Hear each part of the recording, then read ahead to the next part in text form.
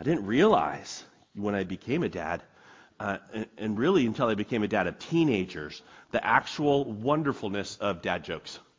I mean, talk about causing cringe. It's just fabulous. So if you don't know, I mean, amen. So the dad's in the room, right? But okay, come on. They're awesome. There were like lists of thousands of them. So you can pick and choose. Like, how does the moon cut its hair?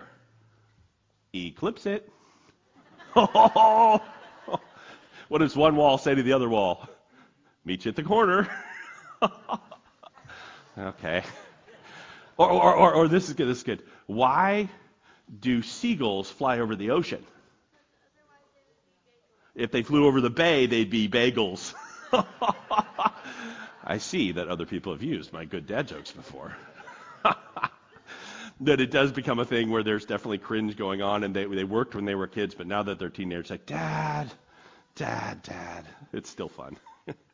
Okay, we're in the book of Ecclesiastes. It's a wonderful book of wisdom for us, right? If you want to be in it and follow along as we're in chapter 7 today, it's right in the middle of the Bible. It's after Psalms and Proverbs, but if you hit the Song of Solomon, you've gone too far. So unsettling, but really ultimately very reassuring. They're sort of foundational, wise truths that come out that are compatible with and point us towards the gospel. We looked last week at one of them, how, it's very true that life is a gift and God gives us stuff and we're to enjoy that. Not given stuff so that we can get beat up and make sure we're maximizing everything. Now, God is the maximizer. He's actually in charge and we're the receivers. And having that mindset helps you with living life because we all get given gifts by God.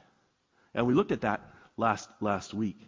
Today I want to discover and look at chapter 7 is understanding again and thinking through what is a life wisely lived. Because we struggle with that. I've got some answers, that I've learned or that's been told to me, but I'd like to hear from this wisest of wise men about value and purpose and how my life should be structured and kind of some of the assumptions that I make. I mean, we have lots of ideas, Christians and non. Surely you've heard of the purpose-driven life. It's like, hey, I've got a purpose for my life. What is it? What would you say? What would you say as a believer? That sort of thing, right? I mean, these days, society's trying to use very, very similar type things that I learned. I learned, there's a God in heaven and he's watching, so you want to live your life in light of that and think through things you can't see, but you should live in certain ways that are really smart. But now we have things you can't see that you should live for that, climate change, where it's like, hey, you should stop making certain emissions because it's going to be, you'll never see it necessarily, but it's going to be something that affects the world later on. So there's these pieces of wisdom for how you should live your life. Your gas stove going away or using certain kind of cars. And this is for a greater purpose. A life that will help preserve the planet. And as a Christian, I go, no, well, I maybe can be convinced that there's some wisdom in those things, but really my wisdom is I live life before God. I don't see him. And so it's almost a similar little thing. Heaven's going to come and my life now God's going to look at, so how should I live? That's a good question. And normally I answer that with a moral answer. The moral life. I should increase in my goodness. I should become more upright. I should start being a better person over the course and season of my life. So, that's because somewhere out there God's evaluating me. He's looking at what you've done. You stand before him. You start listing out the stuff you've done. What does this guy think about that? What does the wisest of men say? How does that work out? What is a good life? So there's really many schemes. The schemes are not necessarily negative, plans, ways that we kind of think about how we ought to live our lives. And this Koheleth, the preacher, has some very particular ideas about how that should work out. And that's chapter 7. So that's what we're going to look at. And chapter 7, verse 1 starts this way. It says, a good name is better than precious ointment, and the day of death better than the day of birth. Well, it kind of sets up with this statement of truth, right? Just lays it out there. Wisdom says this to you today. right? A good reputation is really, really good. And the day of death will be better than the day of birth because you will have lived a life well lived, right? It's like you started, you didn't know anything, but now you've had all this experience that you've gotten to have, all these things you've gotten to do, and then the day of death comes because you've now experienced all these things. A life well lived is a good life. Okay, I'll take that. The question is, what is it exactly, How are we going to think about it? And that's the schemes part. So the first piece I want to look at with you is foolish and wise. He goes right into, and if you'll see in your Bible and take a look at this chapter, you'll see the first half is a poem. And it doesn't sound like a poem when we read it in English because it just sounds like he's talking. But he is, in a lyrical, amazing way, talking about the wisdom of living life well. What is that? Okay, let's look. Verse 2, he says this. It's better to go to the house of mourning than to go to the house of feasting. For this is the end of all mankind, and the living will lay it to heart. Okay, let's continue. Sorrow is better than laughter, for by sadness of face the heart is made glad. The heart of the wise is in the house of mourning, but the heart of fools is in the house of mirth. It's better for a man to hear the rebuke of the wise than to hear the song of fools. For as the crackling of thorns under a pot, so is the laughter of the fools. This also is vanity. Okay. What is he getting at? Why are we in this book, Dax? What's that? No, because this is really important stuff for how we think about the foundations of our life. And first he looks at the fool, right? Because he points at that first, the way of the fool, because one of our schemes, our plans in coping with life, in fact, it's the first stage of the Kubler-Ross grief cycle, right? Something difficult happens. What do? Denial. It's not just a river in Egypt. It's actually something that we do with life, right? The first reactions when something bad happens, this idea a lot of us are in some sort of, wow, I don't necessarily like everything that's happening in my life. The first direction we want to go is to just be denying it.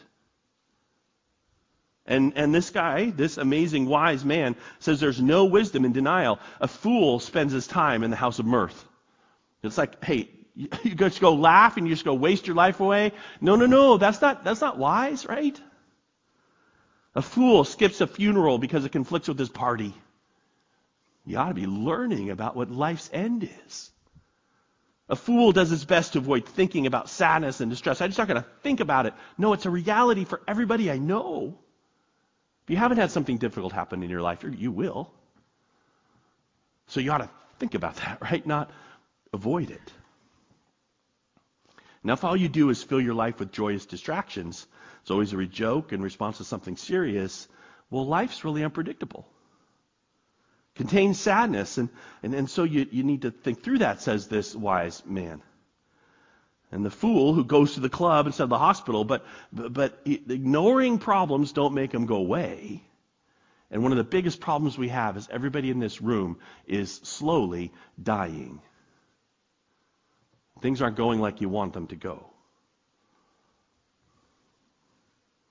I mean, not just that. I got fears. I have disappointments. I have marriages that are hard. I've got out of control kids. I don't have help at home. I've got troubles at work. And all these things that could hit us, and they never seem to go away. And sometimes I think that acknowledging that as Christians, we don't feel like we should. Like we think denial is an option. Oh no, everything's going great. How are you? I'm fine. We, I think, are afraid maybe we'll be a bad witness. To actually say, I don't like this, but the opposite is true, says this wise man. I actually think people are afraid to come to church sometimes with sickness and difficulty because we won't talk about fears and sin and disappointments and failures. And so we just choose to spin stuff all the time. Like life is Facebook, right? And this man says, no. It's foolish to live in denial. It's like the crackling of thorns, he says, under a pot, means that it's just about to go away. It's just being consumed. It's just making noises that mean nothing. So it's wiser. It's better to live in reality So there's this evil world, and our surroundings are not perfection, and we can't control them, and death is coming for you and me, and as a scheme, as a way to live, denial is not sustainable or helpful. You're going to suffer and die. Acting like death doesn't matter or sorrow doesn't happen just makes you foolish. It doesn't mean your life is lived well. Okay, so that's him kind of taking an axe to that whole thing, right? This first scheme, denial, it doesn't work, it's not wise, it's foolish. And so when you're looking at life and you're seeing it closely and you're looking at sorrow and difficulty and mourning and you're being real, this is wise. Be real.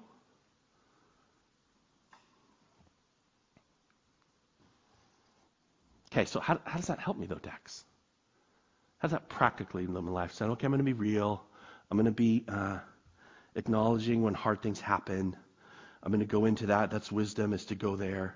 But what do I do with that, And because the thing I'm tempted to do always is try and control it and improve my life and my circumstances, if I can. Right? So a wise life would use power, that's work and effort, and manipulation, that's control, to move your circumstances towards meaning and value and purpose. This is a logical thing, right? To just think it through. But even that scheme has problems, says the preacher. That's verse 7. Here we are. Surely oppression drives the wise into madness, and a bribe corrupts the heart. Okay, I'm going to be wise. I'm going to be clinical about life. I'm not going to be detached. And oppression, it says, drives the wise into madness. We can't make sense of how bad people oppress good people, how fools win. So when I say, okay, I'm going to be all logical, I'm going to make my life have meaning, I'm going to control my circumstances, I'm going to do all I can to make my life do what I want it to do, and then it doesn't do it. Like oppression happens and people with power push on me. Here I am, oppression happens and it drives me mad because it shouldn't. God, what are you doing? Or even, I think, well, I can bribe, but I start to like things and manipulate things, but then my heart gets caught in them. I don't have a pure heart.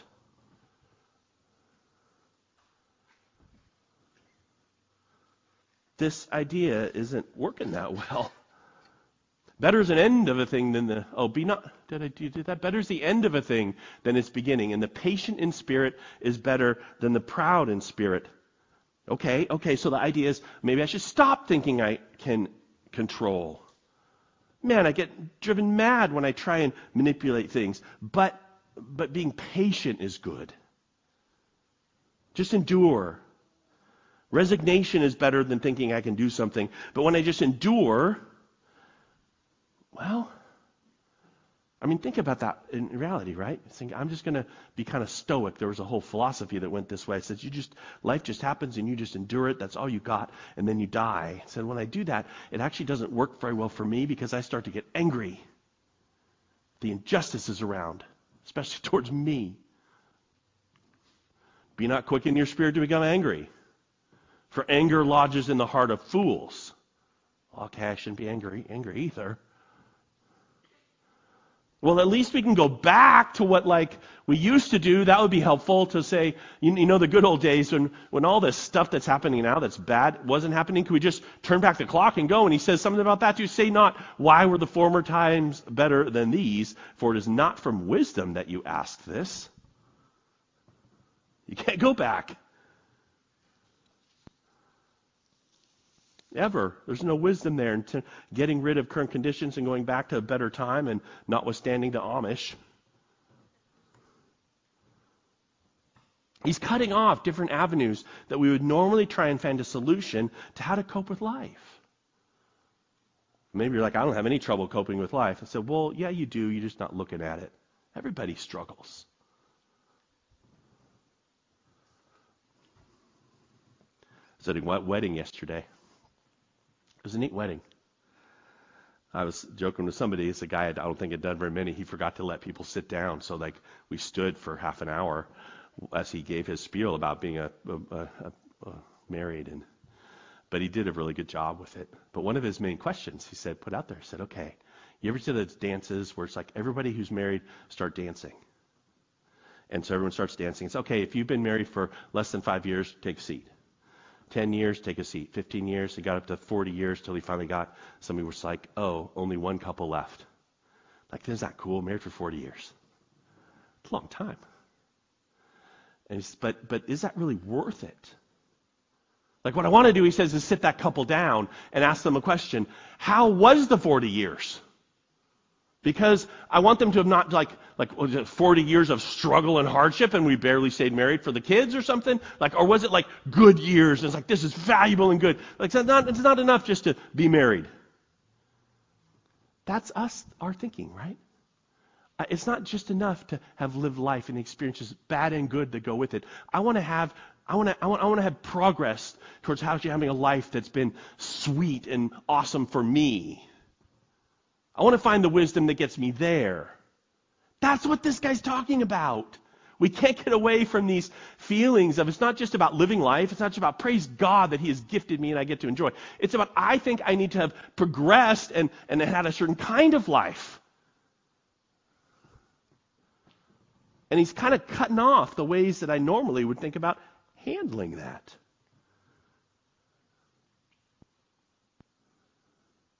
I mean, avoiding foolish things, along with having a little money, is that a life well lived?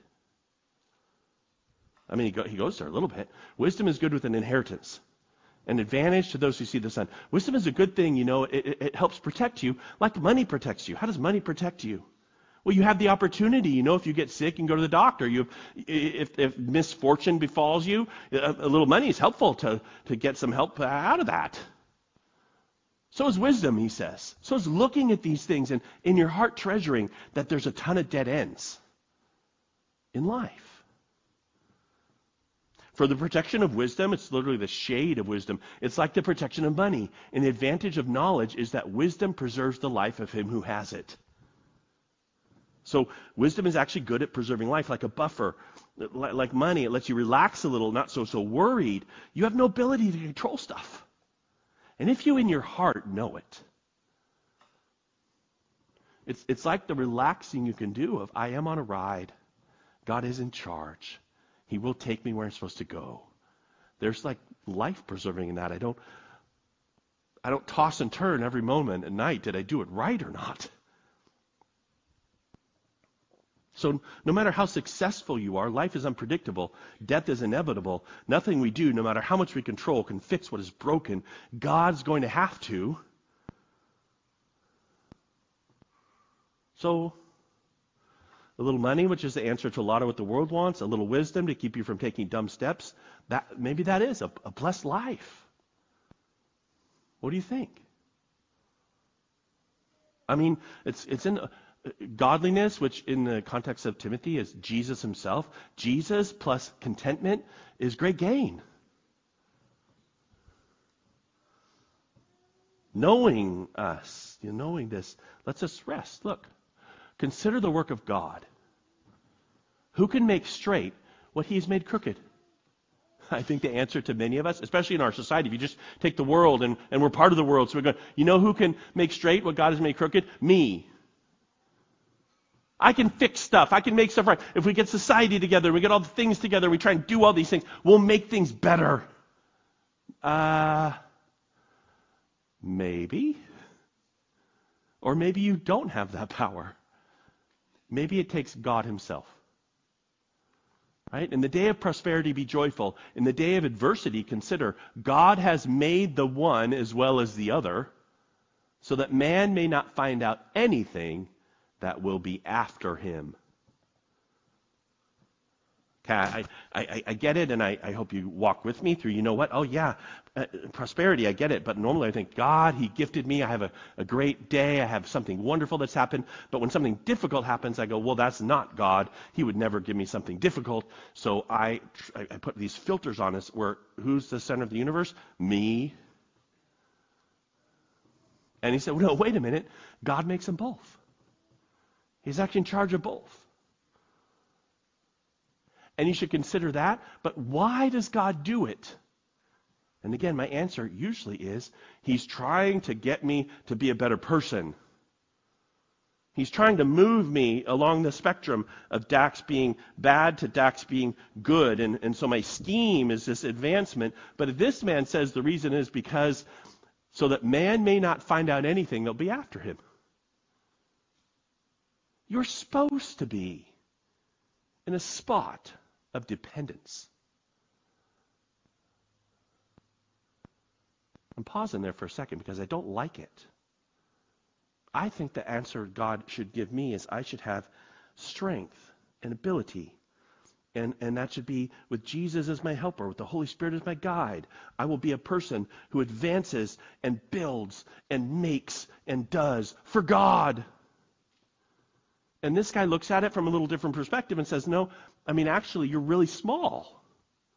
You don't have a lot of power. And good things and bad things come both from God. And you know what? He does that so that you're really actually dependent on him all the time. You don't even know what's going to come tomorrow. Boy, what a truth, huh? I don't know what's coming tomorrow. Okay. I kind of can hold on to that. And so far, this is where we are. The wisdom that he said is that it's a fantastic thing to have a good reputation and a life lived well. It's better to get through than to try and manipulate and control because we actually don't have much control. But isn't there something kind of big that we're missing? What would that be? Well, like I said earlier, it's kind of equivalent to the idea of there's something you can't see out there that you're trying to affect later on. That would be the climate change thing. You know, isn't it good, even though you can't see it, even though it doesn't happen in your life, even though all these things, you're going to live a certain way because you think it's going to be valuable in the future for future generations if you don't use so much carbon dioxide. You know, it's 0.04% of the atmosphere, but you can change 0.00001% of it. But there's a goal. For the Christian, that kind of goal isn't there God watching far away? I can't see him. Right? You can't talk about having lived a good life without talking about morality. A wise life is a life lived in increasing righteousness. God sees it. It's good to do. It will go well for you eventually. If not now, then in heaven. This is your motivating factor, is you will have a positive effect on later and will have lived a good life. And that's put before you and me. That's something we should do. So it's got to be talked about, and we're going to look at it with him, this moral and immoral, for a life well lived. Because the guy under the sun here who's talking to you, the preacher, not me, I'm just looking at the text and going, he's a realist, he's not an escapist. He's kind of saying, you know, there's a lot of cold, dark, and meaningless around here. The only thing it tells you is life is unfair, the past is inexplainable, the present is unreasonable, the future is unpredictable, people are unreliable, death is inevitable, denial is not an option, and I want to finish well. Woo! So, okay. What should we do here? And I think, well, I know one thing I'm supposed to do. I'm supposed to be a good person. I mean, it was my dad. I loved my dad. Is so amazing. He's been with the Lord for several years now, but he'd always say towards the end, he'd say, Dax, be good. I love it. What does that mean? So I plan, I scheme for that. I started thinking, well, I find value in me and my morality. This is a huge area where we make actions towards a goal. And haven't you heard that at funerals? He was a good man. He did these things, and they summarize. So it's good that he was born because of the things that he accomplished, and then he died. That kind of thinking. That's the scheme, you know, grow in goodness, leave a good example. That's the value. And so this is what he says about that. In my vain life, he says in verse 15, I have seen everything. There's a righteous man who perishes in his righteousness. There's a wicked man who prolongs his life in his evil doing. Okay, so practically speaking, he says, righteousness, right living, can't be the end all because I see things happen that don't make sense. I mean, maybe in some hidden in the sky, but in God present here, and you think God's active in our world, and you see evil people get ahead, and good people die,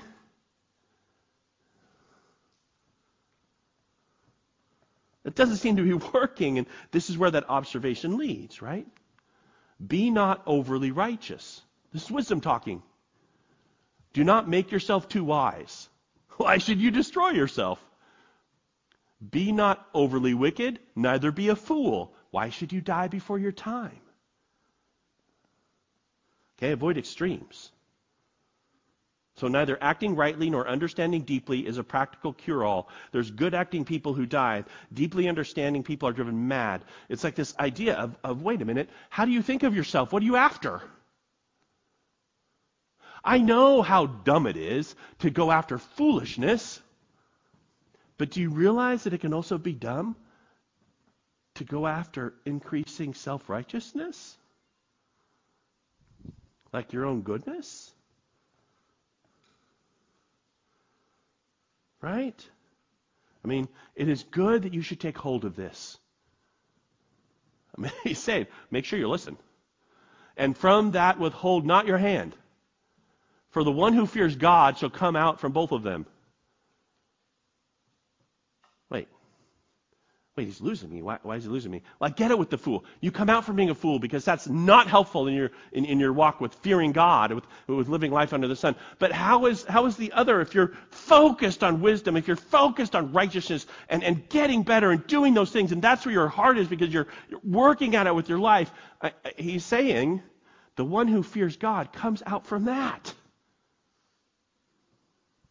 That's not what I was told when I was a kid.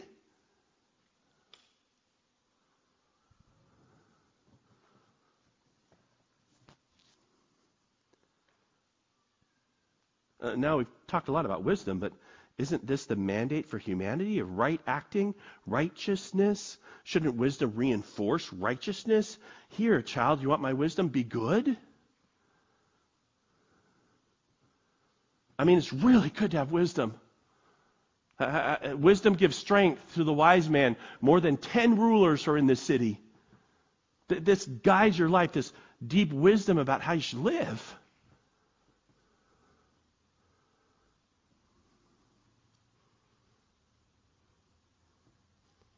Listen to me and his wisdom, because he's going to say something really heavy. Surely there's not a righteous man on earth who does good and never sins.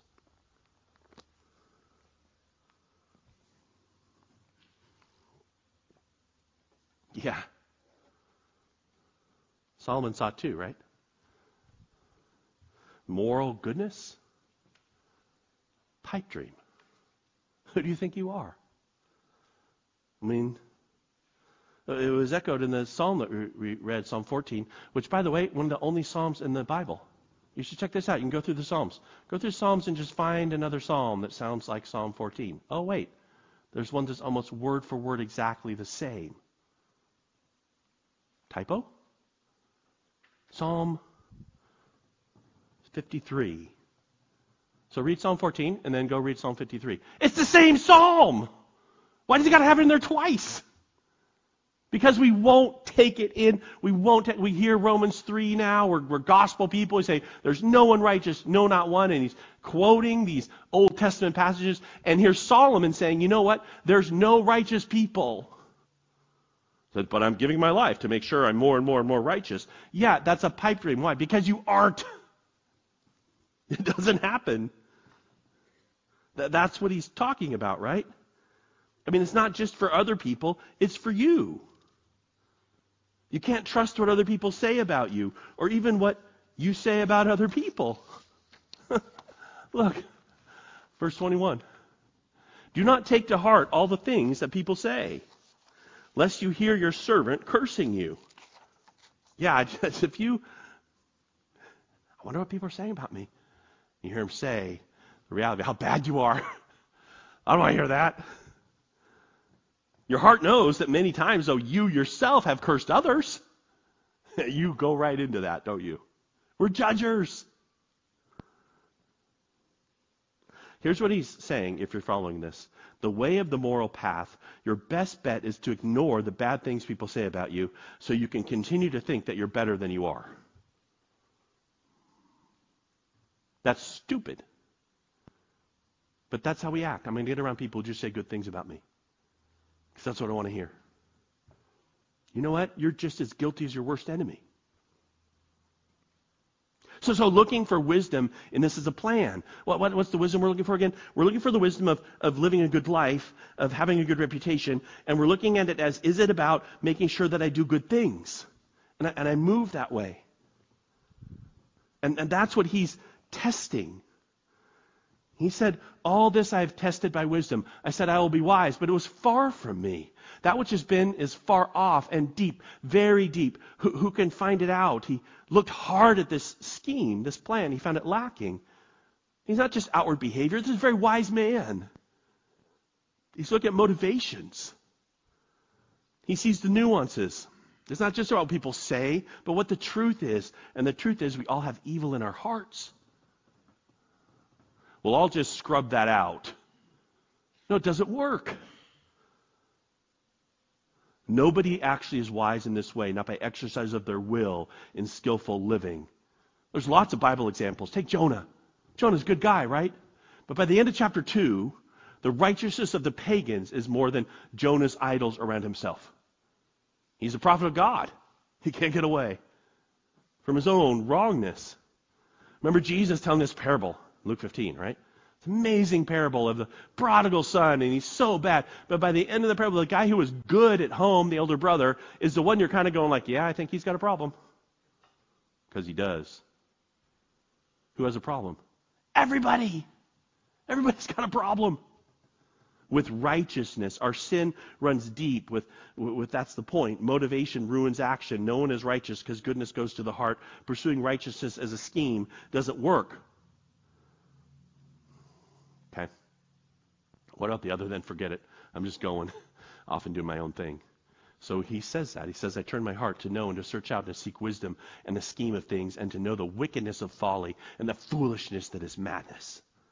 Maybe I can find something in knowing folly and foolish madness. Just give up, live without any boundaries. And I find something more bitter than death. Well, this is interesting. The woman whose heart is snares and nets and whose hands are fetters. Finally, he sees the truth. Evil women. No, I'm joking.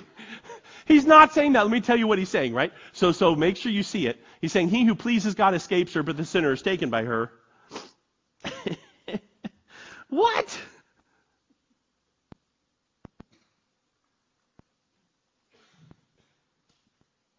He's saying this, lust traps you, snares and nets and fetters is not a way out. Sinners are entangled in more and more sin. Solomon knows all about that. He had over 1,000 wives.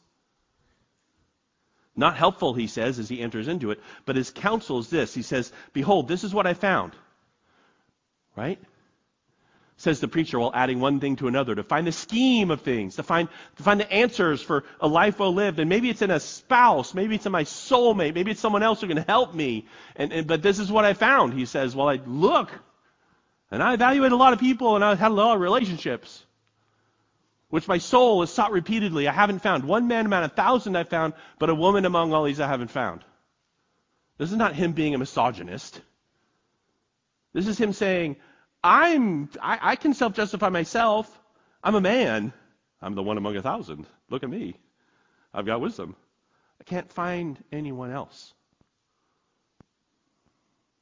If your hope's going to be in finding someone else that'll help you along the path to righteousness, that'll help you be the steadfast person, the person that won't have any sin, they can just be for you. You look and you find, and you go through person and person and person and person, and you look for the best relationship you can. You look for the righteous one. You look for the solid one. You look for the one that's good, the one among 1,000. You won't find it. And if you're a man, you won't find a woman that way. And if you're a woman, you won't find a man that way. You can't find a mate. Why not? Because they don't exist. That's what he's saying, right?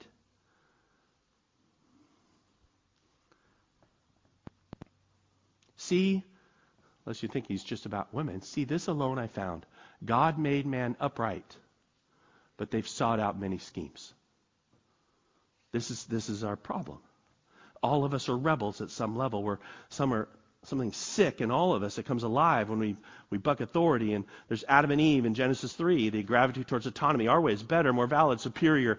It shows up when we don't get our way. And I think I'm going to work towards being good, but my good is always focused on me. I can't get away from it. I'm going to help the little lady across the street, but when I do that, I pat myself on the back. I'm going to do something good for somebody, but when I do, I feel like I get a little charge out of it. I don't do it totally anonymously because I can't. My left hand always knows what my right hand's doing. And Jesus Christ says on the Sermon on the Mount, that's a problem for you. And Solomon in the Old Testament, 1,000 years before Jesus, he says, yeah, it's a problem. The world says your greatest problem is outside of you and the solution is inside of you. But Christianity says the greatest problem is inside of you and the only solution is outside of you. This is the gospel. So this is the deal today. When we talk about many schemes, is the wisest man ever is looking at life and going, I have some thoughts about why you're living as you are to get a valuable, meaningful life out of this time under the sun that you have. He says, and it can't be that you're living for something that you can never see and you somehow are just adding that into your system of advancing yourself. It doesn't work, he says. You shouldn't deny. You shouldn't act like life isn't hard. You shouldn't close your eyes and just smile and party. No, you should see sadness, but you should let that affect you with who God is. And as we do, we see there's really no hope in our advancing ourselves. That's Ecclesiastes. The gospel contrasts a different way from the outside, right? This is our amazing wonder of Jesus who came to earth. If I pursue righteousness, I won't get it. Because righteousness isn't for me. I'm not righteous. If I try and shape and control the world, I can't do it. I'm driven by wisdom, if I'll look at Ecclesiastes, to be smaller and smaller, more humble and tiny, because it's true that God made man upright, but we've turned away. Many schemes. And so the person who came and took that on himself, all the schemes that you do, all the ways that you try and be self-righteous, all the ways that you try and live your life to have personal meaning, all of that stuff he took and he put on his own shoulders and he died on the cross. This is our hope, right? Jesus came and he took upon himself that curse of meaninglessness, that we can't do anything, that we're on our own unable to save ourselves and rescue ourselves and attain a good life by our effort at existence. And he said there's another way. If you would just transfer your trust that it's going to be okay to him. We had a man who came perfectly. The 1 in 1,000, right? The real 1 in 1,000. The 1 in a trillion. The one who never, ever sinned. And he came to earth and he lived a perfect life and he died for you and me. And he says, hey, if you'll trust me, you're forgiven. Not improved. Not now made to be especially good and shine like an angel, but to actually continue to point to who the hope is. Jesus Christ alone. He is our firm foundation. And this is what it says. Jesus says, I am the way and the truth and the life. No one comes to the Father except through me. Oh, that means not through a good life lived. Not by your wisdom, not by your righteousness, but just through Jesus. And what does Jesus do? Jesus, it says, delivered us from the domain of darkness, our own places where we're unwisely not living well. And he transferred us to the kingdom, not the kingdom of the world, the kingdom of his beloved Son. That's what God does. We're in a new kingdom. We have hope and joy, not in my life being schemed rightly to get to where I want it to be, but in the reality that I sometimes am happy, I sometimes am sad, I'm dealing with life every single day, but woven through it is the wonder of I'm forgiven now and forever by Jesus. Hey, don't you want that? That it's all Jesus for you? Or do you want to say, no, no, no. Jesus is for my conversion. Like, yeah, Jesus did it. And now it's up to me to live a good life. Good luck with that, buddy. It's not going to work. It's like a really bad dad joke. It just makes you cringe.